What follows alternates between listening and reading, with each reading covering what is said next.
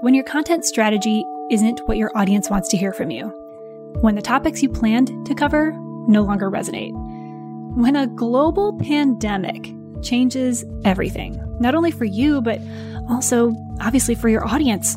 What exactly do you do? And perhaps more fittingly here, what exactly do you say?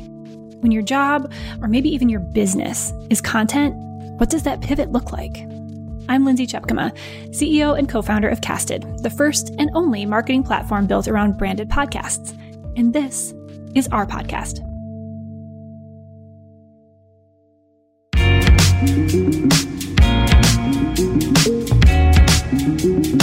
Here in season 3 of the Casted podcast, we're talking with CMOs and marketing leaders to see how they're rethinking their marketing strategies in light of the COVID-19 crisis. And for some of us who serve marketers and content creators, it's not just our messaging and content strategy that has changed, but also the messaging and content strategies of our audiences. Regardless of your audience, it's pretty clear that there's a lot of rapid change happening in content marketing today.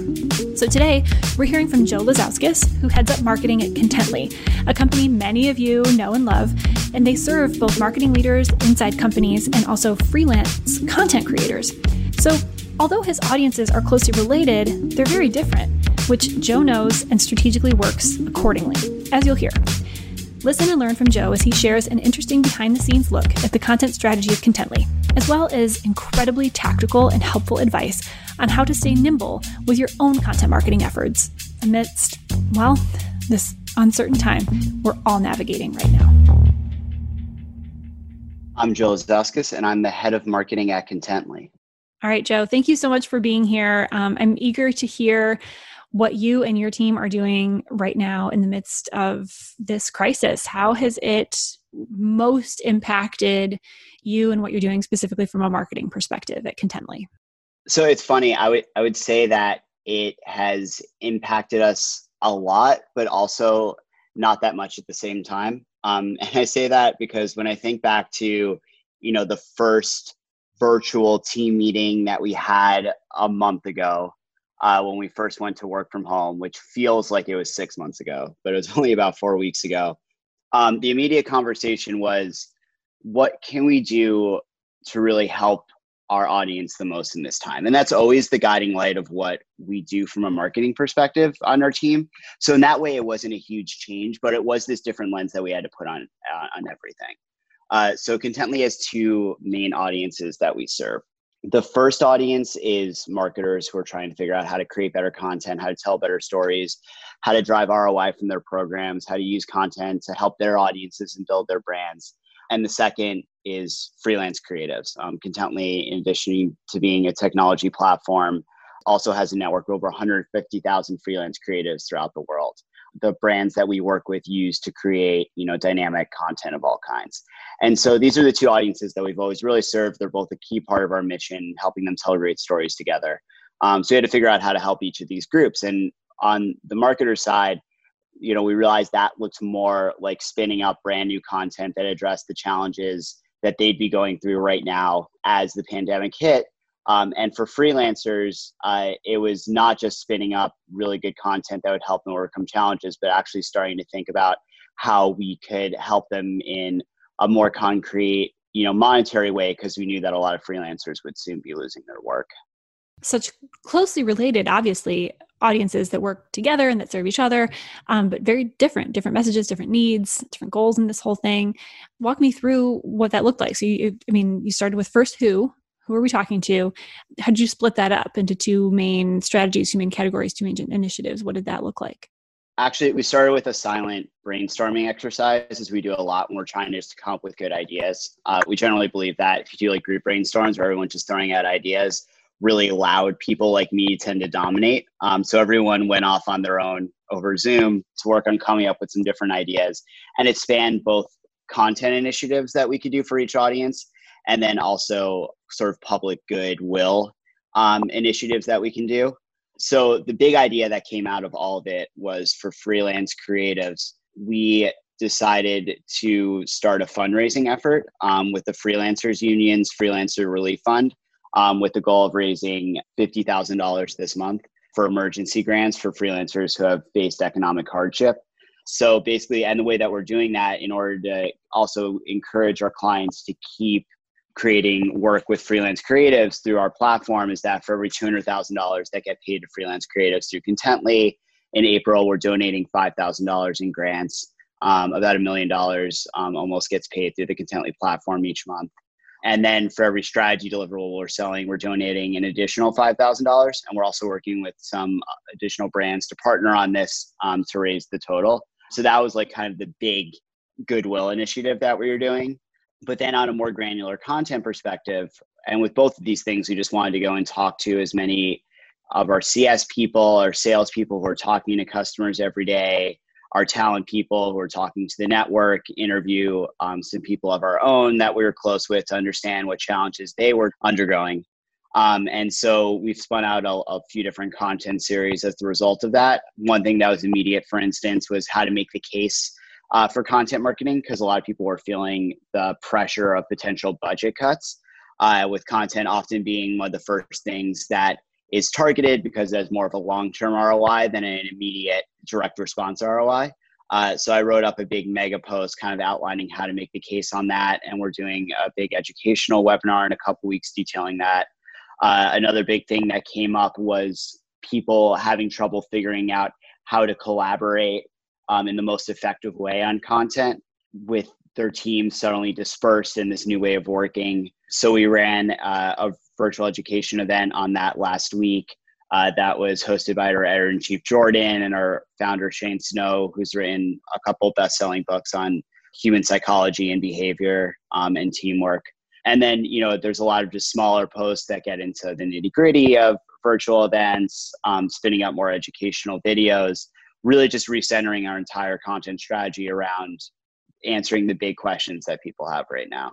One of the things that I've been hearing a lot is retooling my messaging, right? So my messaging doesn't really work anymore. Either it just doesn't make any sense, or it could come across as tone deaf, or, it just doesn't, it's not a fit right now. It doesn't solve the problem that my audience has right now. That problem has completely changed. So how did that change for you as far as how you were communicating to these audiences and what you were saying as these initiatives sound great and like goodwill and also keeping people engaged with you and with your platform, with each other.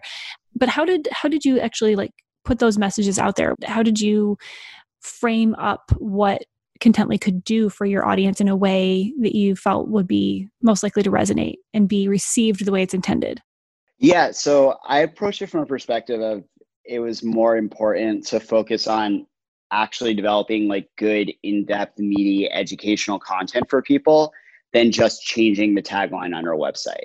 Instead of just changing it to being like the remote content collaboration platform for when, coronavirus is keeping you apart, which everyone seems to be doing. Everyone wants to be the Zoom for content marketing, the Zoom for marketing automation. And that ultimately just rings kind of opportunistic and hollow, as opposed to really drilling down and understanding, okay, people are struggling to figure out how to collaborate on creative content when their teams are apart and when they can't sit down and look over each other's shoulder like they normally do in the office. They're struggling to figure out how to best communicate big ideas and project timelines and initiatives. They're struggling to figure out how to even work with their compliance teams when everyone is suddenly remote and people have different varying levels of comfort with the technologies that they might even have in place in their stack already. Be it something like, even just like Microsoft Teams and Google Docs. So starting to answer those questions for people were really important. For our clients, obviously, there's a greater need for additional tutorials for more people to be using our platform, for spinning up like more strategic help for people to figure out what sort of stories would actually resonate with their audiences and not come up as opportunistic. But I think that like meatier, in-depth educational content works so much better at a time like this than just coming up with a new Facebook ad to run or a new tagline, because what you need to instill in people is a sense that you actually really care about what they're going through. You can relate to and understand their experience, and you have some answers for them, and you can be the right strategic partner for them at this time, as opposed to you're a clever marketer who thought of a new logo design that conveys social distancing, which might be something that gets you like a write-up in Ad Freak, but isn't really going to make anyone think that you're the right partner for them when you're talking about like us, which is a more involved, in-depth, like strategic B2B partnership. No, that's so important. I mean, it's connection. It's seeking first to build that relationship and to serve and to provide relevancy. I mean, that's what you just defined, was how to really, really serve your audience and ask, what can we do today to help our audience tomorrow? I think that's really important. And something that in this time of so much panic, it can feel like we need to just produce more content, more, ride the coattails, like you were saying before, hop on board with what everybody else is talking about in an effort to nab some keywords or optimize some content. I mean, that's so not what it's about, especially today.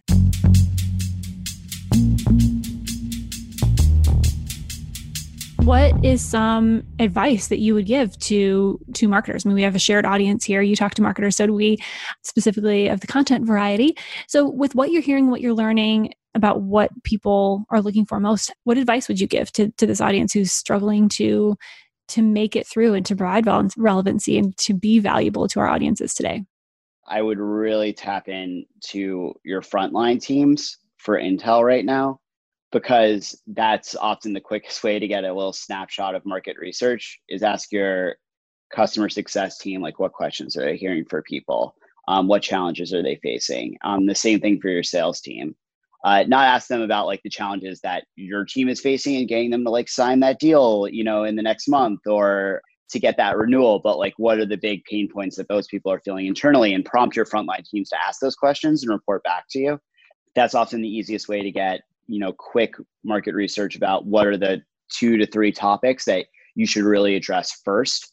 The second thing is that if you do have the relationship with any of your clients through, say, like a customer advisory board, definitely tap into that group to get intel and feedback from them. I've been trying to talk to as many people from our customer advisory board as possible. And then look at the common threads that come up there and tailor your content accordingly to answer those big questions or problems that they're facing. And don't be afraid to move quickly. I think it's been really therapeutic work for my team to really focus on developing a lot of helpful content for our audience over the last 4 weeks, and to spend their time doing that because it's cathartic in a way, but it also, it makes you feel good. But we also, as we're going through this, have this mantra of, always be thoughtful, always be helpful, never be opportunistic in anything that we're developing. Because that's the last thing you want to do, is feel like you're just developing a piece of content that's related to coronavirus for the sake of developing a piece of content that's related to coronavirus. And I give our editor-in-chief, Jordan, a lot of props here. He is like the opportunism hawk with anything. So anything that we write or develop or any ideas we come up with, he always has that really critical lens on it to make sure that, we're not writing a blog post for the sake of writing a blog post or creating an event for creating the sake of an event. That is so important, because you can do it accidentally, especially when you're passionate, right? So when you deeply believe that this topic or this piece of content or this advice or this product or this service can help right now, it can come across, passion can easily be received as, opportunistic or sound tone deaf when it's not intended to be that way. All right. So also one other thing is how, in the midst of all of this, so you're taking feedback from sales and feedback from customer service. How are you kind of closing that loop and saying, okay, in this time where we're all working remotely and everything's changed and messaging really has changed, how are you going back and making sure that sales and success and customer service knows these new things that you're doing and how to use them? We're a startup. So being a small startup, you have some advantages, which is that it's easier to really communicate to everyone effectively, and everyone's more of a digital native on this stuff. So we're really just blasting it out via Slack, taking questions from people, giving them notes on how they can use it with customers and prospects, and they get it because the ideas have come from them for the large part. So, a lot of this has been a two-way communication of them saying, hey, we really could use a piece that, lays out this whole case for why you should be creating, still creating content right now, and what some of the biggest opportunities are and things to watch out for. And so then we develop those pieces and we send it to them, and we're like, here's the piece that you asked for to answer those questions. They're like, oh my God, thank you. I'm going to send it to X, Y, and Z today. So when you're actually developing content that is meeting needs that they have already, it becomes super intuitive for them to know how to then use that piece. Absolutely. I mean, you get that buy-in early on and you're all in it together, you're much more likely to have the buy-in on the tail end too.